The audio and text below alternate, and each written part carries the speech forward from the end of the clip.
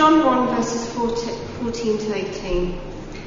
The Word became flesh and made his dwelling among us. We have seen his glory, the glory of the one and the only Son who came from the Father, full of grace and truth. John testified concerning him. He cried out, saying, "This is the one I spoke about when I said, 'He who comes after me has surpassed me, because he was before me.' Out of his fullness we've all received grace in place of grace already given. For the law was given through Moses, grace and truth came through Jesus Christ. No one has ever seen God, but the one and only Son, who is himself God and is in the closest relationship with the Father, has made him known." John 13 verses 1 to 5. It was just before the Passover festival. Jesus knew that the hour had come for him to leave this world and go to the Father. Having loved his own who were in the world, he loved them to the end. The evening meal was in progress, and the devil had already prompted Judas, the son of Simon Iscariot, to betray Jesus. Jesus knew that the Father had put all things under his power, and that he had come from God and was returning to God. So he got up from the meal, took off his outer clothing and wrapped a towel around his waist.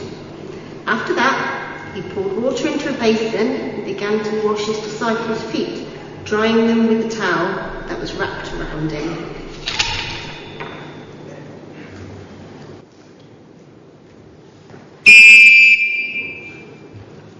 The trains at doors 1 and 2 are about to leave. All aboard. Oh, no, which train? No, do I get on 1? Or do I get on platform 2? I don't know, Bertie, do I go platform 1 or platform 2? Thinking, platform 2? No! Doors are closing, all aboard! I don't know. 1 or 2? I don't know which train.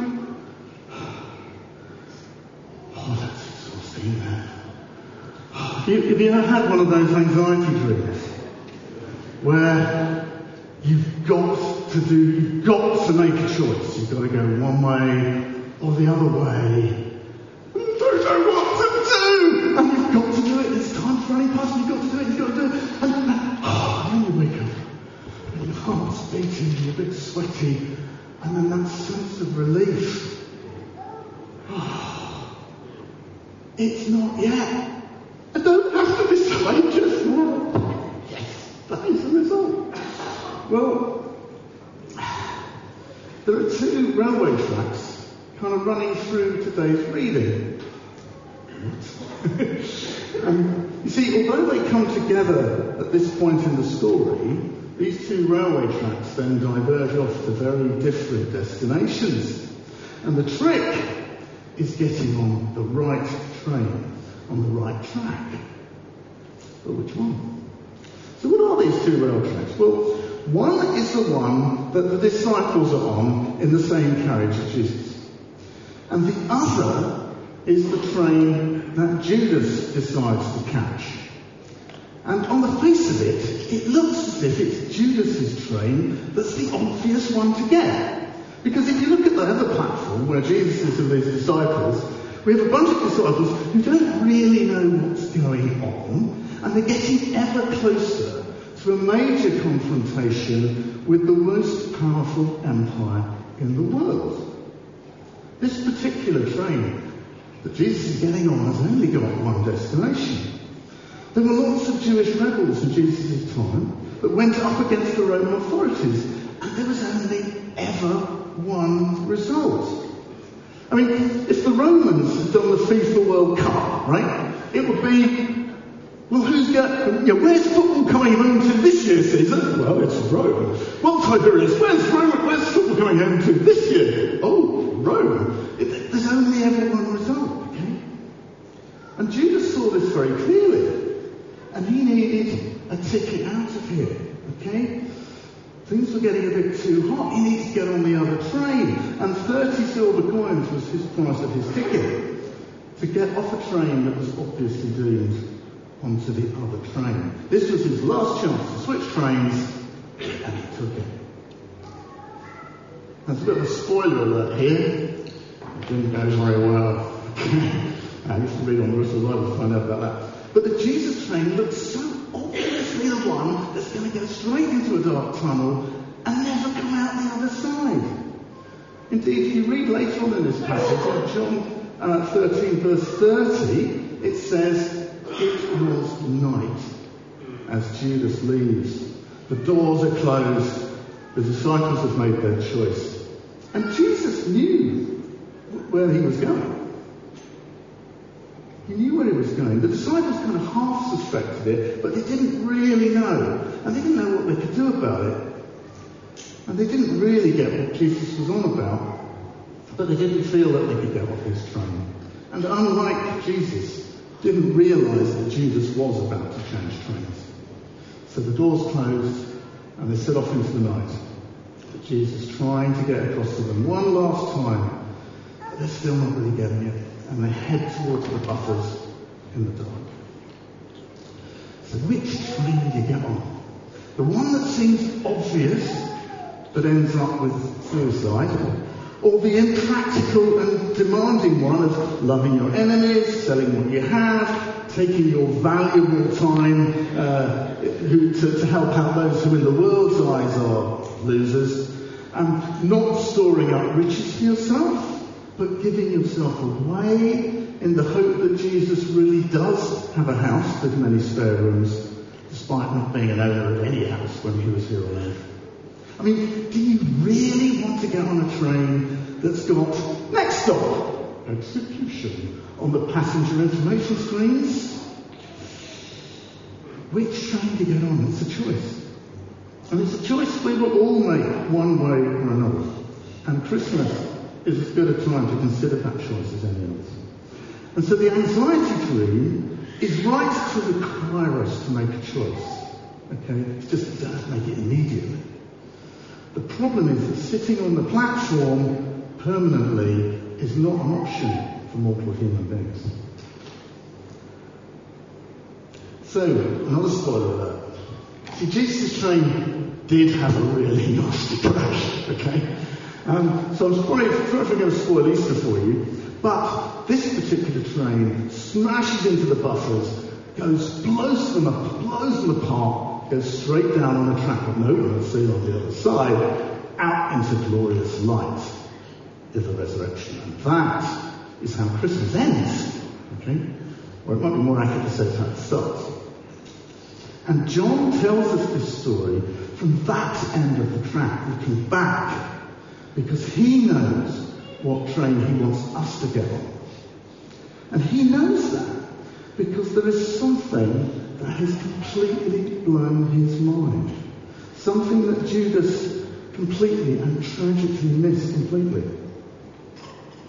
Something John knows that he can't get over the sheer privilege of having experienced.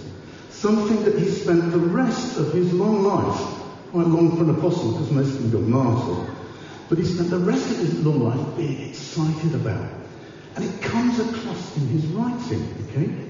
And it's in this passage in John 1, but it's even clearer if you read John's first letter.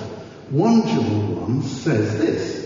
It says, it starts his letter with, that which was from the beginning, which we have heard, which we have seen with our eyes, which we've looked at, which our hands have touched. This we proclaim concerning the word of life. And in our reading today, John 1:14 says, and the word became flesh and lived among us, and we have seen his glory. John is saying he's seen and touched and heard the one who makes God known to human beings.